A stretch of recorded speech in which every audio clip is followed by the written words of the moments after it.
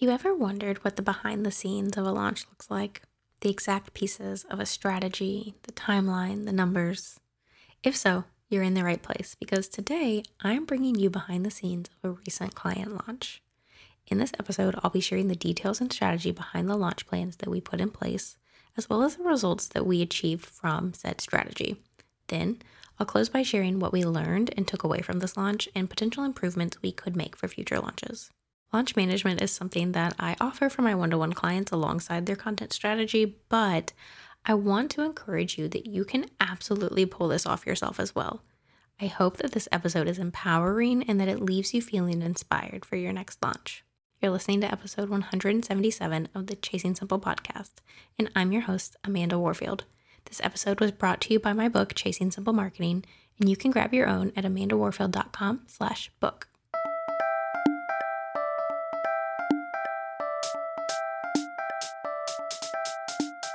How do I find time to create content without overwhelming myself? Where should I even be showing up in my marketing? How do I come up with fresh content ideas? Where should I be focusing my marketing efforts? What is lead generation anyways, and how do I do it? Are launches still a thing? And most importantly, how do I put it all together to market my business strategically? Can I really grow my business without spending all of my time marketing? These are some of the questions that float around in your head when you think of marketing. Welcome, friend. This is Chasing Simple, where practical marketing strategy meets simplicity. I'm your host, Amanda Warfield, simplicity-focused content marketing and launch strategist, speaker, educator, and author of Chasing Simple Marketing.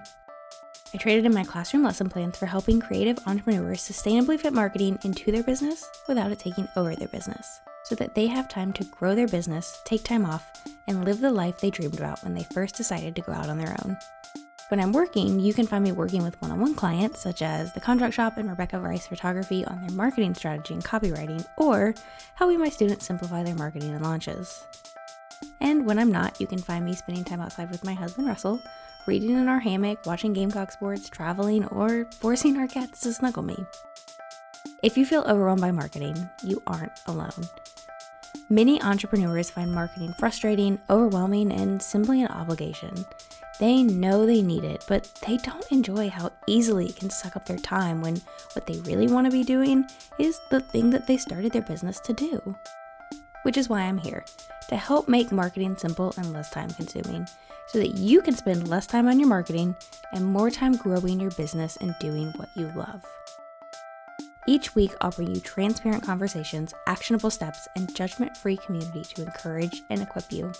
So grab yourself a cup of coffee or whatever your drink of choice is, and meet me here each week for love, support, practical tips, and advice on uncomplicating your marketing and business. Let's do this entrepreneurship thing together, shall we? Really quickly, before we dive into this episode, I just have to share something that I'm really excited about with you. My book, Chasing Simple Marketing, is launching this July. I wrote this book for the business owner that stumbled into entrepreneurship because they were following their passion, but without that master's of business administration or that background in business, well, they find marketing overwhelming and frustrating. Throughout these pages, I'm going to take you on a simplicity-focused journey to improve your content marketing, and you'll walk away with an actionable plan to simplify your marketing so that you can fit your marketing into your business without it taking over your business. To learn more about how to grab your own copy and even potentially get on the launch team, head over to amandawarfield.com/book. I'll see you there. In order to keep this anonymous for my client, I'm not going to be sharing any details about the offer itself, and I'm not going to be sharing any revenue numbers, but we will talk about the launch details. So we'll talk all about all of those different details. We're going to talk about what the launch strategy was, what the goals were, how things turned out, and what we learned from this launch. So first things first, launch details. There are so many different ways that you can put together a launch strategy. There are so many different options out there, and it really depends on a lot of different things, which I know is not helpful, but I say all of that so that you know that there is no one right way to launch something. This is the way that we chose for this client and this client's business in particular. But that doesn't mean that this is exactly what you need to be doing with your launch. So use it as inspiration, but not an exact roadmap. So for this launch, this was a live launch, meaning that we had doors opening and we had expiration, and it was a period of time where we were pushing this offer constantly. That was the only thing we were talking about for that launch week. We were going all in, versus an evergreen launch would be something that you are more so doing behind the scenes, that you're setting up so that it's running in a funnel versus live emails being sent out at a specific time. An evergreen funnel's timing is more dependent on when someone joins your funnel versus a set date that you put in stone with a live launch. Back in episode 123, I talk all about live launching versus evergreen and which is right for you. So that would definitely be an episode that if you're interested in diving more into the differences between the two, I would highly recommend that you go check out episode 123. So we've established that this was a live launch. This also was not the first ever launch of this offer. It had been a while since this offer had been launched, but it was not the very first round, the very first time that it was launched. The doors had been closed. Like I said, it had been a while since it had been launched and it was not set up on Evergreen. So doors had been closed for a long time, very long time. And this client wants to turn this offer evergreen. So we decided that the doors would stay open at the end of the launch, but there were going to be some live calls. So you had to purchase by a specific date in order to get those. So there was a bonus that would expire even though the doors weren't closing. A lot of times we use doors open, doors close, especially with live launch models, to encourage people to sign up during that launch time frame. Because we weren't going to close doors, we had to come up with something else that would help entice people to make that decision, right? It's not necessarily about forcing someone into your offer, but it's to encourage them to actually make a decision instead of, I'll think about this later, and putting it off. So we had that bookmark to really, okay, doors are opening, but then this expires. We also chose live calls specifically to help really build relationships. That is something that, and this is a side tangent, but that's something that's missing in a lot of the education in our industry, is that personal touch. And obviously when you're selling one-to-many, it's not feasible to do one-to-one for everyone, but these live calls were a way to really build that in and help encourage people to actually use the offer versus just buying it and letting it sit there and get dusty, right? So that's why we chose that specifically. Now, as far as the plans for the launch, we had a variety of different groups that we were trying to speak to. So we had the waitlist that we were sending people to in the pre-launch phase when they would talk about their offer. They would say, join the waitlist so that you know when doors open again. And that way we have people who are hot leads, which means that they are people that said, yes, I specifically am interested in this offer. We also had a free video training that we set up to lead people directly into this offer. It was very specifically created so that it would bring in warm leads for people that were interested in that topic. So we had that section that we were talking to as well.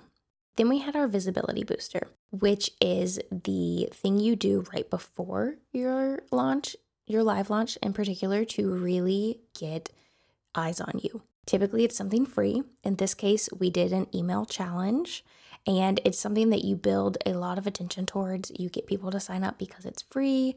It is geared specifically to be the step before whatever your offer is.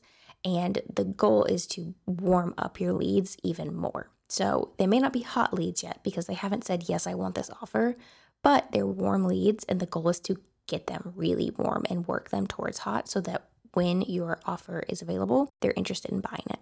So we had that as our visibility booster. And then we also had former purchasers that we were going to have a special offer for as well.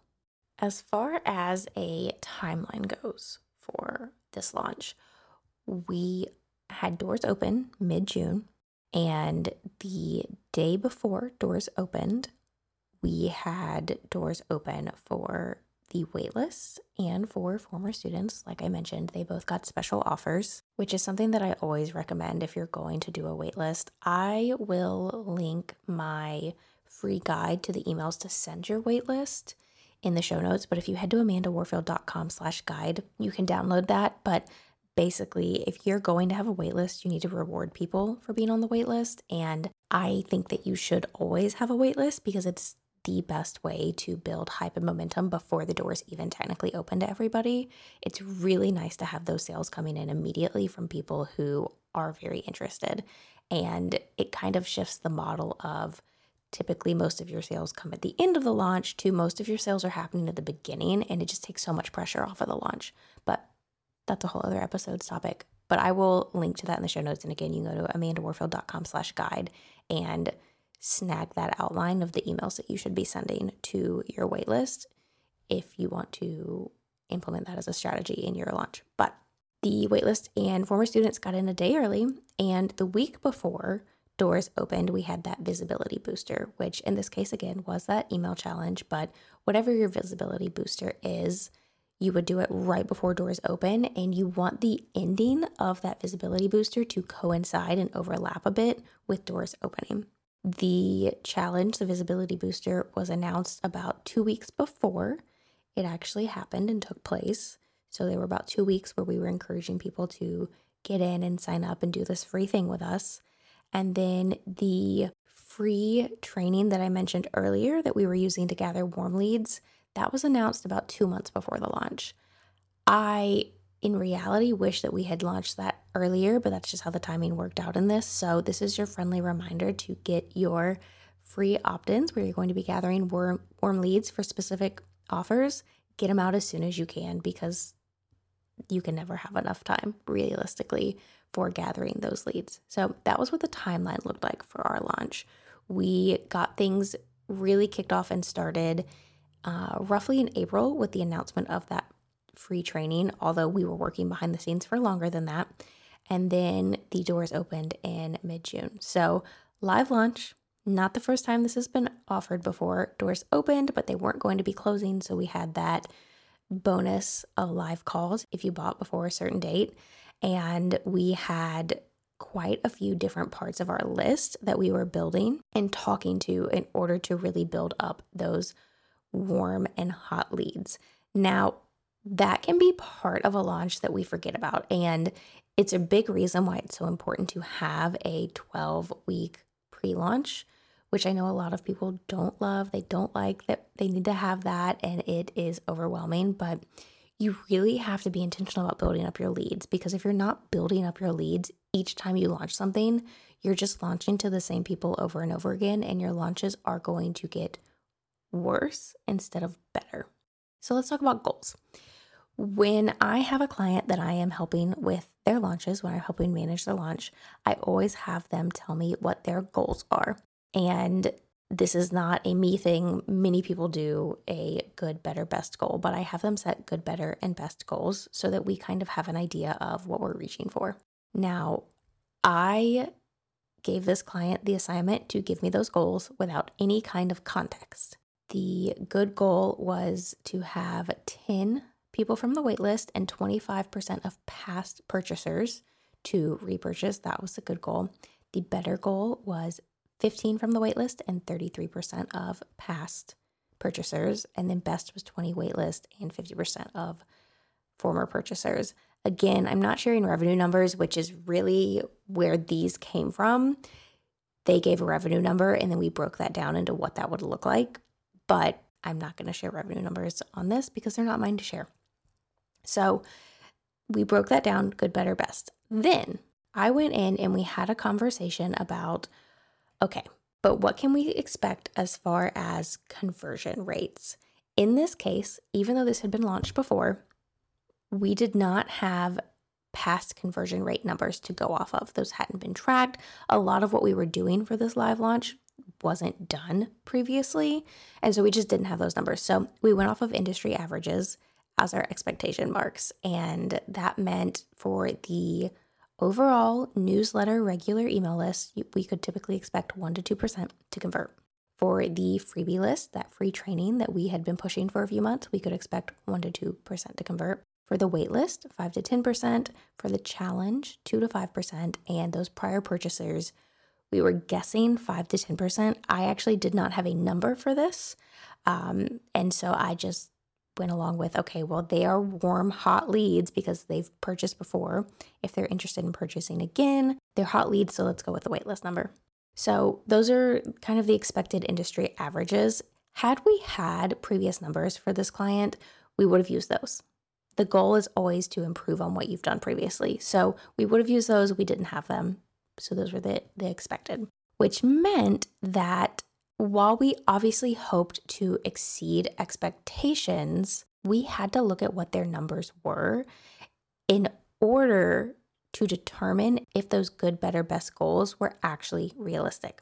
So in early May, remember, we were going to start announcing things and launching things, end of May, early June for that challenge, for that visibility booster, and then mid-June for the offer itself. So when we looked at their early May numbers, what we were expecting sales-wise based on those conversion rates, we were expecting about 6 to 13 purchases from the regular newsletter list, 1 to 3 from the freebie list, 1 to 2 from the wait list, which left us with an expectation of somewhere between 8 to 18 sales before we even got into challengers and past purchasers, because at this point, early May, we didn't have anyone signed up for the challenge. We hadn't announced it yet.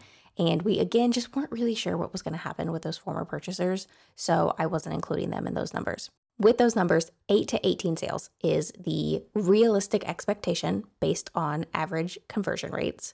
And then their good, better, and best goals, well, we had a roughly 10 people from the wait list, 15 people, 20 people. Then the hope was 25, 33, and 50% of former purchasers. So if you're looking at those numbers, it was clear that yes, the goals that they had set were a tad high, but they weren't outrageously so. So it was something that we could work with. So keeping those numbers in mind and trying to work towards these goals that may be a tad high, but aren't too outside of the realm of reality, we didn't change them. We just kept them as is.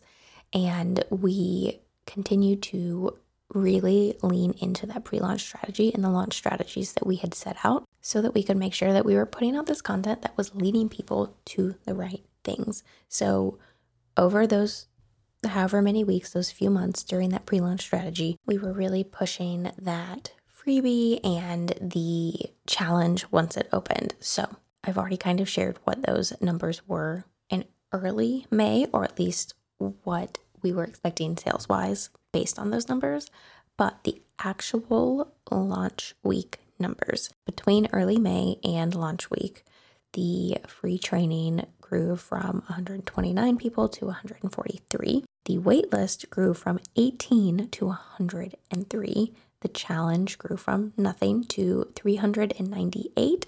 And then former purchasers were at 151. That number didn't change.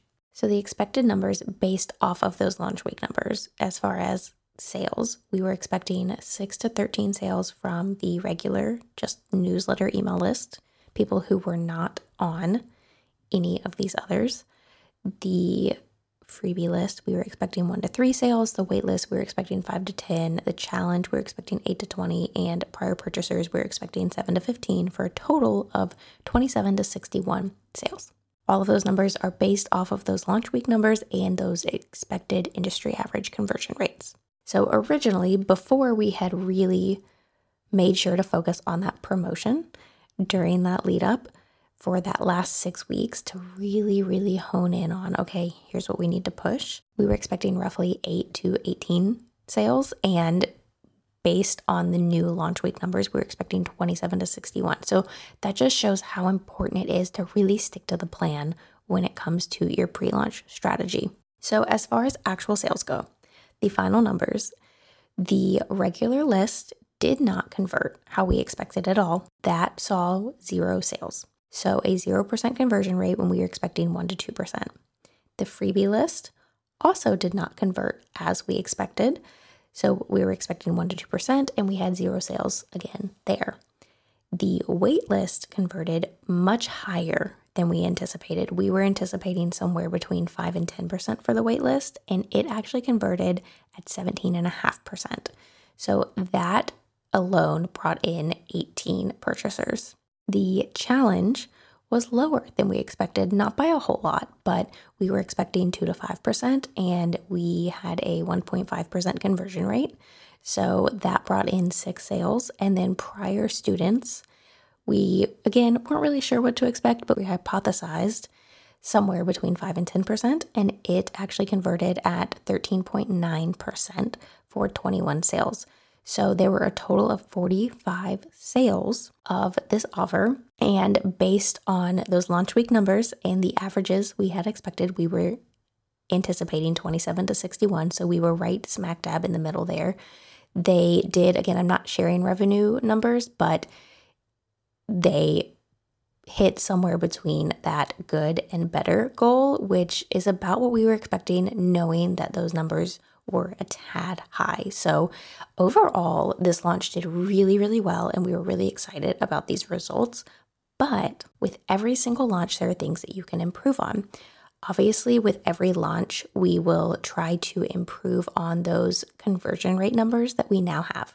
We now have a baseline for, okay, instead of using industry average, we can look at regular and freebie as a 0%, waitlist is 17.5%, challenge is 1.5%, and prior students 13.9%. Next time we live launch this, our goal will be just to increase each of those by 0.5% or 1%. So that we can see more sales. But there are also other things that this live launch in particular told us. So one, we know that we can step up our game when it comes to priming that full list and that freebie list, both within funnels and in content leading up to the launch itself. So we can do a better job about talking to the people that are just on our regular newsletter and getting them through that customer journey and making them aware of the problem that this offer solves. We can do that within a welcome sequence. We can do that within just the priming content that we create leading up to the launch. We can also look at that freebie and maybe decide that it's not the right freebie for this offer. It may not lead our audience to where we want it to go. So those are some things that we're going to have to go back and look at and decide, do we try to change the freebie or do we decide to do a better job priming? We don't want to change both because we just want to change one thing at a time, but that'll be something that we'll consider moving forward for the next launch. It also tells us that our challenge might need some tweaks. Again, it didn't convert too much lower than we thought it would, but we definitely would like to see it converting higher, especially because there were some live components to that challenge. And so we want to see what we can do to improve that and improve the gap between the challenge and the offer. The goal is to make it a no-brainer. So we sent out an email asking those that were part of the challenge but didn't purchase, why? Why was it not a no-brainer? What could we have done to make it a no-brainer? And so we'll have to use that feedback and go in and review the challenge to see what changes can be made. Maybe it's to the curriculum, maybe it's to the way it's set up, maybe we'll have to figure that out. The third thing that it tells us is that, like I said, we've now got a baseline to judge future changes against when it comes to those conversion rates. So when we look at the freebie and we decide whether we're going to try to do better with priming or we're going to try to change the freebie, we can then choose one. That's our one change for that. And then we can say, okay, here was this baseline number. How does this change compare in the next launch? Or probably a better example would be the challenge, because it's possible for that number to go down. It's not possible for 0 to go down. But with the challenge, we can look at that and make a change. And maybe we decide that it needs to be formatted differently. And so we change the format and see, did that improve or make it worse? And so we can look at those numbers. We have that baseline to then make improvements to continually try to increase those conversion rates. Because the higher the conversion rates, the less people you need to bring in, right? So those are 3 big things that we will be looking at for this client's launch in particular. Like I mentioned, we hit between her original good and better revenue goals, and overall the launch was a huge success. We intentionally built in plenty of ways to mine her audience for copy for messaging moving forward. That way we can make it even more clear who the offer is for and what the problem solves, along with talking about it in a way that really speaks to her audience. If hearing about the different ways that we built in message mining is something that you'd like to hear about in a future episode, send me a DM or an email and let me know, because I think it would be really fun to talk about, but I want to make sure it's something that you want to hear, because to me it's very exciting. But as a copywriter, I know that I get really excited about things like that and other people may not. So if you're interested in hearing how we have intentionally built that in so that we can continue to improve this offer, let me know. Now, your action step for today is to go download that guide that I mentioned earlier, that guide to emails to send to your waitlist to warm them up before your launch. Head to amandawarfield.com/guide to go ahead and grab that. And this week's book recommendation is See You Yesterday by Rachel Lynn Solomon. I know that I've mentioned Rachel's books before in the past. I love them. They're based in Seattle. It just makes me feel like I'm home. I love the references that she makes about Seattle and the weather and all of the things, but she also is just so well written. And this one in particular had a very interesting premise. It's about this girl who goes to college. It's her first day of classes and she does them, and then she wakes up the next morning and it's the first day all over again. And she is essentially living this Groundhog Day over and over again. But the twist is that there is another guy that she meets in one of her classes that is also stuck in this time loop. And it's really well done because it's kind of sci-fi, but it's not. It's an easy, quick beach read almost. And yet it has a sci-fi aspect to it that Rachel just does such a good job weaving that in without it being heavy or overly complicated or anything like that. So See You Yesterday by Rachel Lynn Solomon. And now, my friend, I hope that you will go out and uncomplicate your marketing and business. Thank you so much for joining me here today, friend. You can find this episode show notes as well as all of the resources you need to simplify your marketing over at amandawarfield.com. If you liked what you heard here today, be sure to subscribe to the podcast so that you never miss an episode. And if you could take a moment to leave a rating and review, it would truly mean the world to me. Ratings and reviews are the #1 way that you can support a podcast and ensure that it sticks around for many more episodes to come. I'll see you next time. Now go out and uncomplicate your marketing and business.